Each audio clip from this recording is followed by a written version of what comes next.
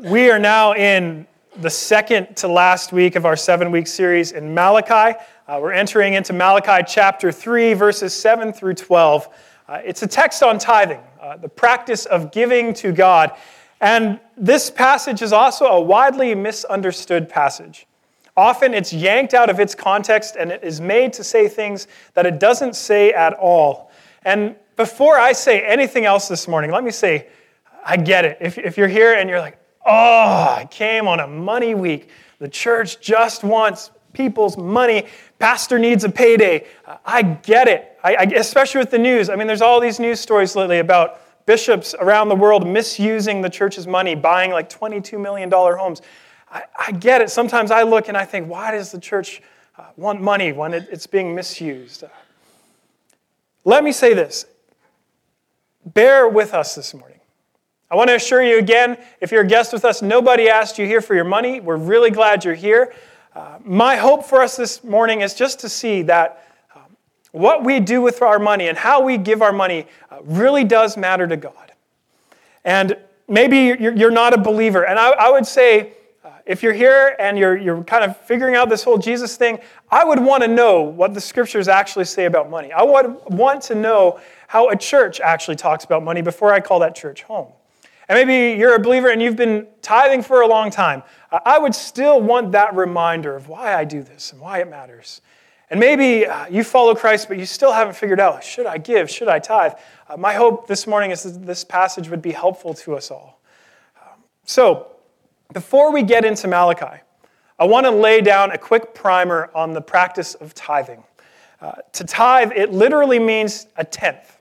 It's to give a tenth of one's possessions. The first time we see it in Scripture is in Genesis. Abraham gives a tenth to Melchizedek, a priest of the Most High. Throughout the remainder of the Old Testament, especially in Leviticus, the tithe is set up to provide for the Levites. All of Israel, all of the 11 tribes, they give a tenth of their produce and crops to the tribe of the Levites because it's the Levites who become a part of the priesthood and serve in the temple. They make no income, and so the tithe specifically provides for them. There's a cool tidbit of info, too, that every 3 years, Deuteronomy talks about this, the community would have this festival. And when the tithe was offered, the Levites would partake of it, the priesthood, but also the needy, also the fatherless, also the widow. And so when the tithe was compromised, when it wasn't given, it wasn't just that the priesthood suffered, but the needy in their midst suffered as well. When you fast forward then to the New Testament, what does the New Testament have to say? I'll be straight up with you. It has no explicit command to tithe or not to tithe. There's none. But I want to say that the New Testament does presuppose tithing, and it surpasses it. Jesus, for example, when talking to the Pharisees, he says, you tithe mint and rue and every herb, and neglect justice and the love of God. These you ought to have done without neglecting the others. In Christ's eyes, tithing is just a basic act of faithfulness. He doesn't abolish it. He says you should do it, but it's just the basics. Don't do it to the neglect of love and justice. Paul speaks a great deal about giving. Look at 1 Corinthians 9:13. Do you not know that those who are employed in the temple service get their food from the temple? So he's talking about the Levitical priesthood. And those who serve at the altar share in the sacrificial offerings. In the same way, the Lord commanded that those who proclaim the gospel should get their living by the gospel. Paul's essentially saying the tithe that was designated to provide for the priesthood in the new community of faith should be directed towards those that the Lord calls to preach the gospel. He even goes as far as to say, this is a command of the Lord. So while the New Testament has a lot more to say about giving, and we looked at this in February, you can go online, we have a whole series on what Jesus says about money.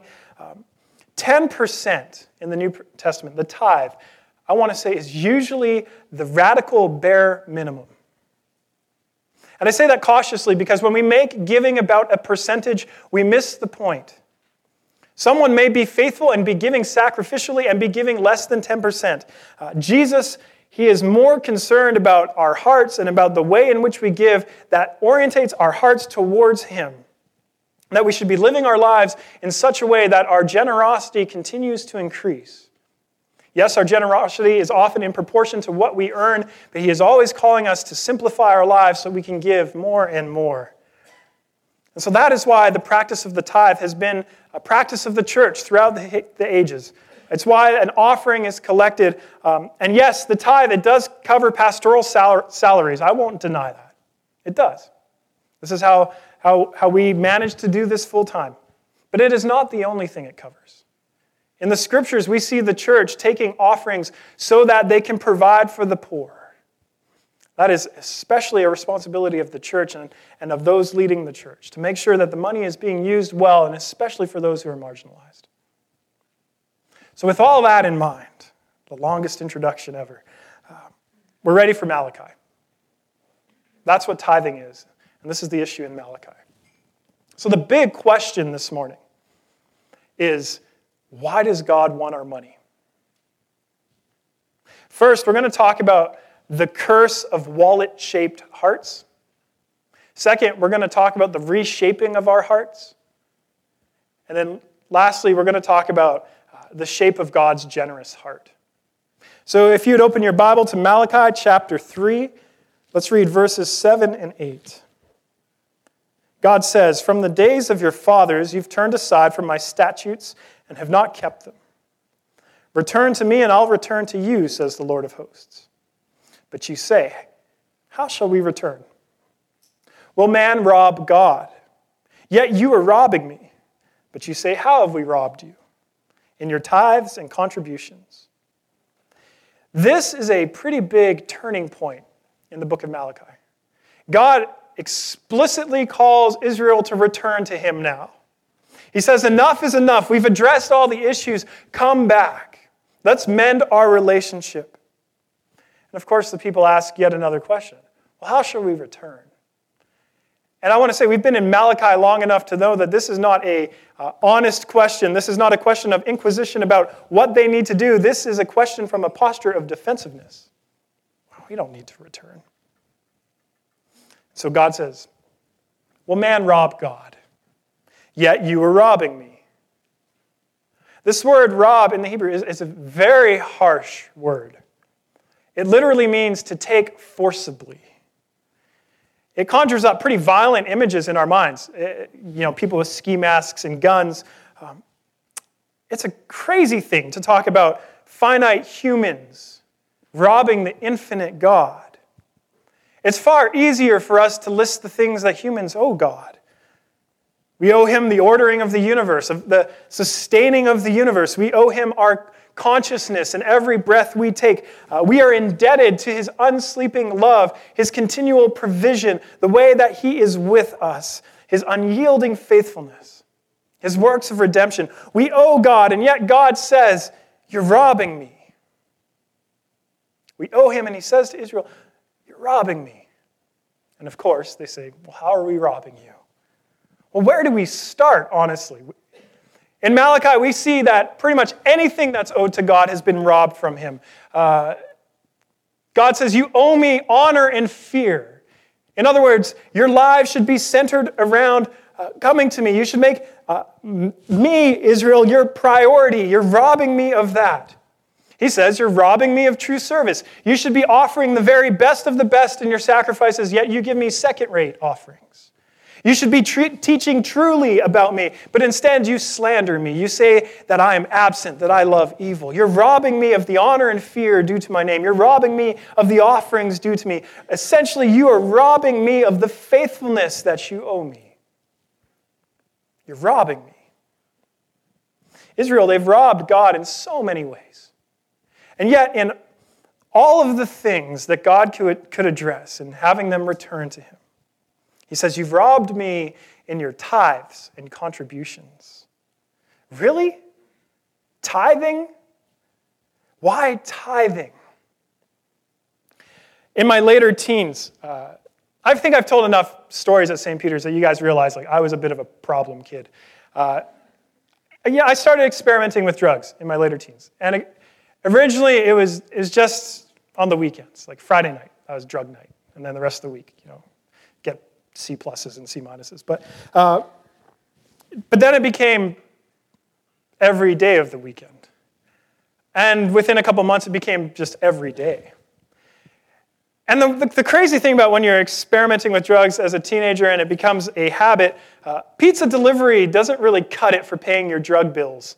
So I had this money issue. How am I going to afford this habit? And one night, I was living with my parents. I opened my mom's wallet. I took her debit card, and I went down to the 7-Eleven, and I took out $20 and went home. And nothing was said about it. So I tried again. I took out $40, and I went home. And nothing was said about it. So then I got a little confident, and I went out and took out $200. 2 weeks later, my parents sat me down, and they said, hey, we're looking at our bank statement. There's excess of $400 missing from our bank from these withdrawals at a 7-Eleven. Do you know anything about this? And my parents, they had an inclination that something was wrong, like something was going wrong in my life. Like if he's going to rob us like this, something is wrong. But they asked about the money. Why did they ask about the money? Because if they followed the money, they would get to the heart. We have wallet-shaped hearts. Jesus says, where our treasure is, there your heart will be also. And he even goes as far as to say, you cannot serve God and money. When you rob, you're taking something that isn't yours and you're using it for yourself.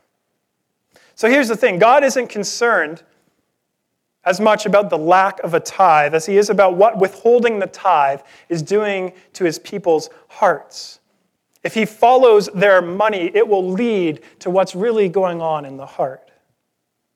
Their treasure is getting invested in themselves. They're caught up in themselves. They don't serve God, they serve their own aspirations. And their world becomes significantly smaller. It revolves around their self-perceived needs and desires. When God's people withhold the tithe from him in a very tangible way, they are withholding their heart from God. And why would Israel do this? Well, in their time and place, in this context, they weren't in a season of prosperity. They were actually in a season of poverty. They were struggling. And to give a tenth of their produce, it's a deeper issue, though. Remember last week, we looked at the real heart of Israel's disobedience was that they don't think God is faithful. They don't think God is trustworthy. And this passage comes on the heels of that passage. The reason they don't give a tenth, even when it's risky to do so, is because they don't trust God. They don't think he'll take care of them. They trust themselves more than they trust God.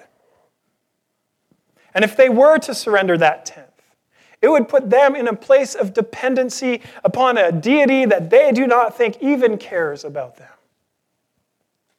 And let's face it, we're not beyond this either. Many of us, we struggle when it comes to giving to God, especially giving of our finances to God, let alone 10%.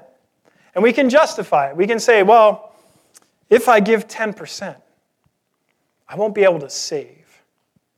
And if I don't have a great balance in my savings account, what will happen if something goes wrong? So you don't give because you want to save and you have a fear about what might happen in the future. Some of us, we say, well, I can't give because if I give, I won't actually have any money left over for myself to get the things I want. I won't be able to enjoy life in the way that I want to enjoy it. So you don't give because you want to indulge. Others, you say, I literally cannot afford to give. But what you're actually saying is, I can't afford to burden myself. I can't afford to re-examine my life and make room within my life so that I can actually give from what I have. You don't want to bear the cost of it, the inconvenience of it. So we withhold our money. We all do this in various ways, and we keep it for ourselves. But underneath all of the reasons that we have, there's a simple truth. We're not really sure that we can trust God. And when we keep our giving to ourselves like Israel, we keep our hearts to ourselves too. And it's far more costly than we realize. Look at verse 9. You are cursed with a curse. You are cursed with a curse, for you are robbing me, the whole nation of you. Now, when you hear this word curse, don't think hexes and voodoo. Cursing and blessing in the scriptures are really about flourishing, life and death. It's about being within God's covenant and Him blessing you and making life flourish, or Him letting you go your own ways. So when we read about cursing here, there's two things. The first thing is simply what happens when we separate ourselves from God and center life around ourselves. The scriptural language for this is God gives us over to ourselves. So when we are unfaithful in our resources and in giving, how does God give us over to ourselves? What does that look like? Well, we become riddled with anxiety and stress and worry. A recent study showed that 79% of people, 79%, say that money is their top source of stress. And of that 79%, 52% of those people said that money-related stress often keeps them awake at night. Money can also cause us to have bitter fights, even with people that we love dearly. Another study discovered that it takes longer to recover from money arguments than any other kind of argument. And couples, when they argue about money, it's often more intense. They use harsher language with one another, and the arguments last longer. It shouldn't surprise us then that they've also discovered that money is the top reason cited for divorce. Money issues, arguments. Another study reveals that high-income nations, like our own, struggle more with depression than low-income nations. Why does holding on to our money make us anxious or worried or stressed or angry or defensive? Why does it make us depressed? It's because when we hold on to our money, we think it's completely up to us to make sure that everything's going to be okay. And we're constantly aware of what we do or do not have. But deep down we know no matter how much we have, we can never assure that everything's going to be okay. This is what's really happening to our hearts when we withhold from God. We're living for ourselves, and when we do that, God hands us over to the natural consequences of life without Him. And we find ourselves living a frustrated life, cursed, unable to find peace. That's the one aspect of the cursing. The other, as I mentioned, is the covenantal piece, the part that God has made a deal with Israel. That if they're faithful to Him, He will bless them. But if they're unfaithful to Him, He will curse them. And God is saying, look, if you follow me, Israel, I will bless you. And you will prosper in many ways, in health and in economics and in your witness to the world. But if you don't follow me, if you're unfaithful, I'll hand you over to yourself. And it'll be stages of cursing. It'll get kind of bad. And if you don't return, it's going to get even worse. And if you don't return, it's going to get even worse. And so when Israel looks out the world and they say, why does it look like we're being cursed? Why does it look like God doesn't care? God is saying, because I do care.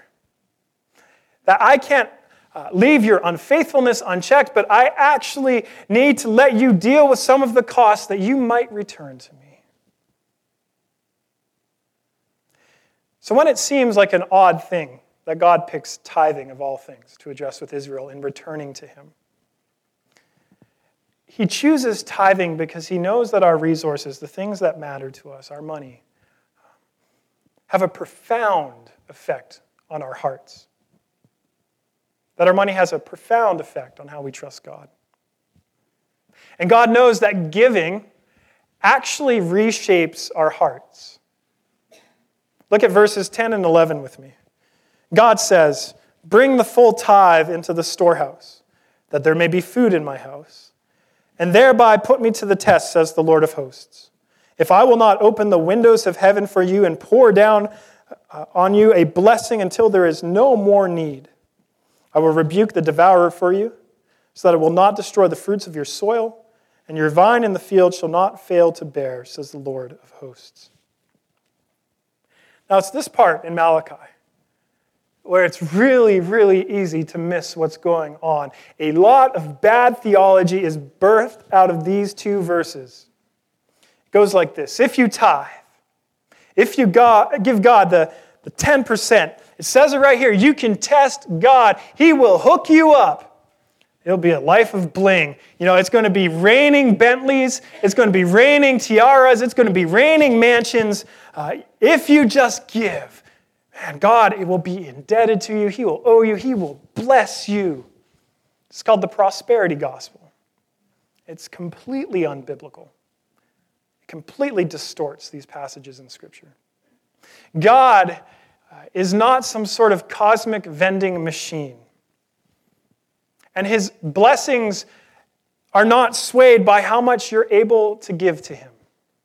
Think about it. He's given you 100% of what you have. Your life, your resources, your talents, everything, all from his hand. And you give him 10% as if that is somehow impressive. Even if you gave him back 100%, even if we could do that, we are simply giving him what he gave us.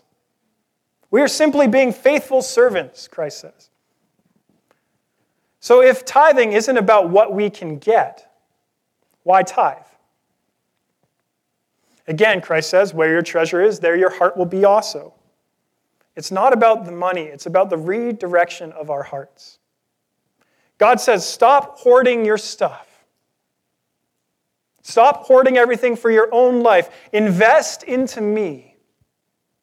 And in this instance for Israel, tithing is a step forward towards reconciliation. It is a step forward in mending their relationship with God. If they give to God, they will also be giving their hearts again.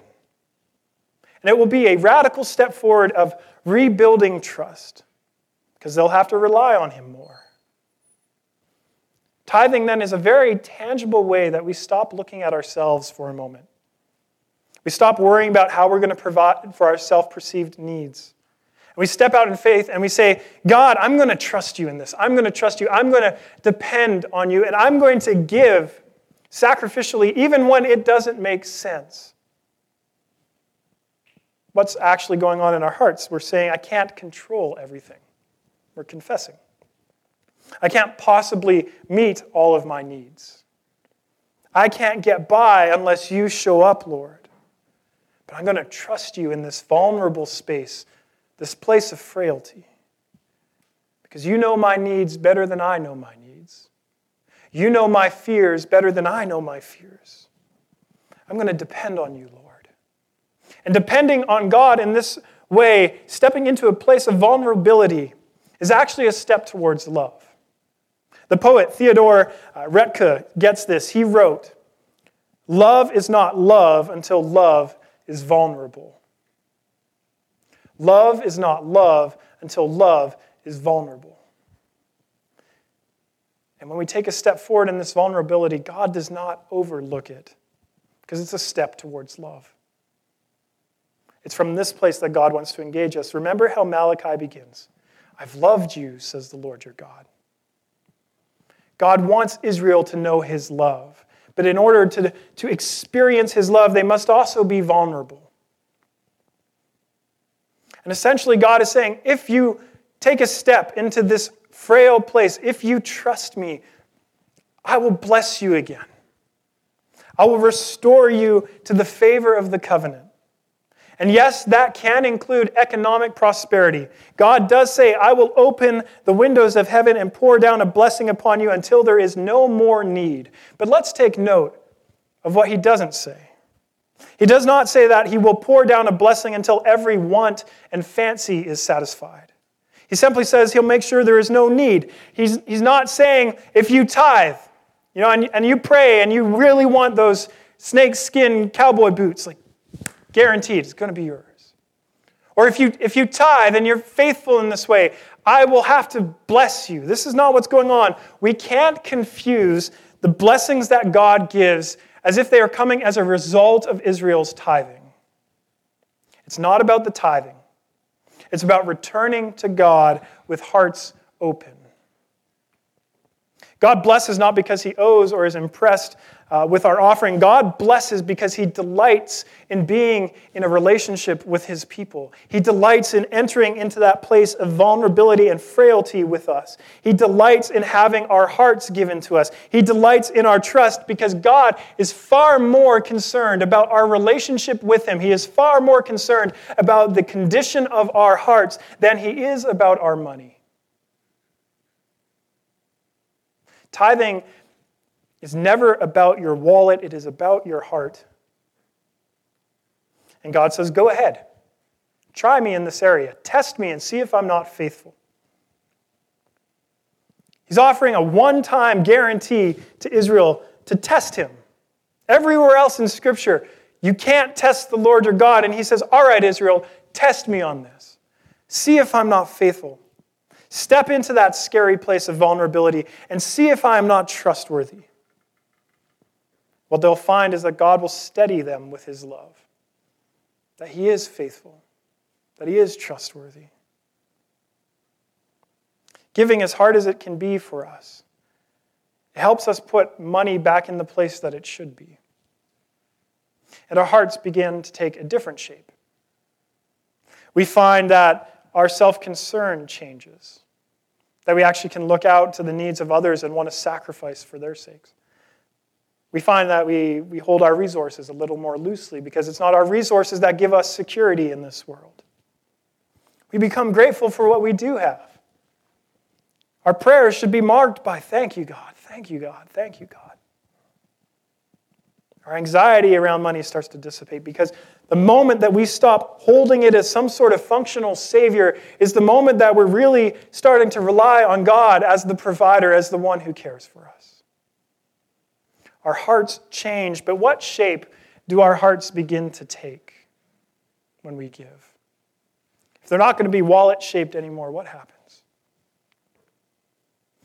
Our hearts become more like God's heart because God's heart is a radically generous heart. He says to the people, if you bring in the full tithe, I will open the heavens for you and pour down a blessing until there is no need. He will prove himself to be the provider, to be generous, and his generosity will be disproportionate to their faithfulness. But here in Malachi, this is just a glimpse into God's heart. God ultimately opens up the windows of heaven and pours out a blessing again. St. John in his gospel has famously said, "For God so loved the world that he gave his only Son." God opens up the heavens and steps into creation and pours out everything he has in his Son. He gives us everything. He gives us all of his love, all of his possessions, everything that matters to him. When St. Paul reflects on this in Ephesians, he says, God has blessed us with every spiritual blessing in the heavenly places. He's blessed us in such a way that Christ makes us co-heirs. He makes us children so that our inheritance is everything. He's not held back. God in Christ has opened up the heavens and pours down a blessing that is disproportionate to our faithfulness.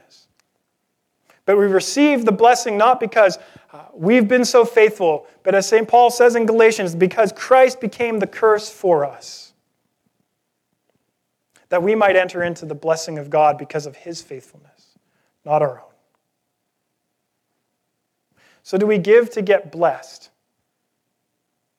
No. Goodness, no. We give because it changes our hearts. We give, and sometimes that means we have to stop clinging so tightly to the things that we think actually provide for us. And we open our hands so that we can receive from God, so we can rely on God. And our hearts, they start to take the shape of God's heart. And the important thing to realize is that when our hearts do this, when we start to reflect the profound generosity of the Father, God's life starts to shine more fully through us. Look at verse 12. Then all the nations will call you blessed, for you will be a land of delight. God will bless Israel if they return to him. Not because the blessing is solely for them, but because he has a plan for them that the nations might see his generosity and his delight in his people and might turn to him. As the church, giving is tied to our witness. If we are generous as the church, God shines through that in such a way that people will look at it and say, there's something different about your generosity. God seems to delight in you. So giving is intertwined with our witness. So a quick last point. At St. Peter's, we encourage the practice of tithing. Why should you give to your local church? Aside from the fact that Scripture explicitly commands it. Let's just put that off the table for a second.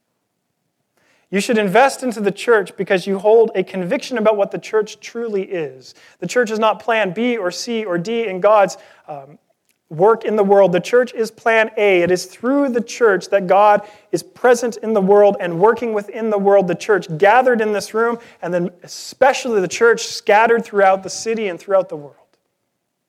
It is the church who proclaims the good news of God's generosity in Christ. It is the church who goes out and binds up the brokenhearted. It is the church who goes out and provides for the poor. It is the church who goes out and takes care of the fatherless and the widows and the needy.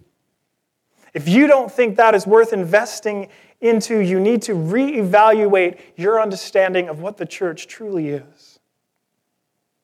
This is why we give to the church. But at St. Peter's, we also try to encourage giving in alignment with the Spirit of grace. For some of you, that might be 10% right on the nose. 10% is sacrificial giving for you. For others, it might be significantly less than that for you, but that gift that you offer is just as sacrificial. For others of you, 10% is nothing, and so you give more than that. And it's not because you are so rich or because you're so much better than the people who give less. It's because you want to give in a sacrificial way that reflects the sacrificial generosity of Christ. That's what we're striving together and towards as a community. Here's the thing. If you don't want to tithe, that's fine. If you don't want to give to St. Peter's, it's fine. You're not robbing us. The Scriptures say you're robbing God. And you need to take that up with Him. And I want to say I get it. I know that it can be scary to step forward in this way. It can be scary to surrender some of our resources when we think we desperately need them. I want you to know we're here to talk about it. We're here to talk through your fears, to pray with you. But I want to encourage you to talk to God about that.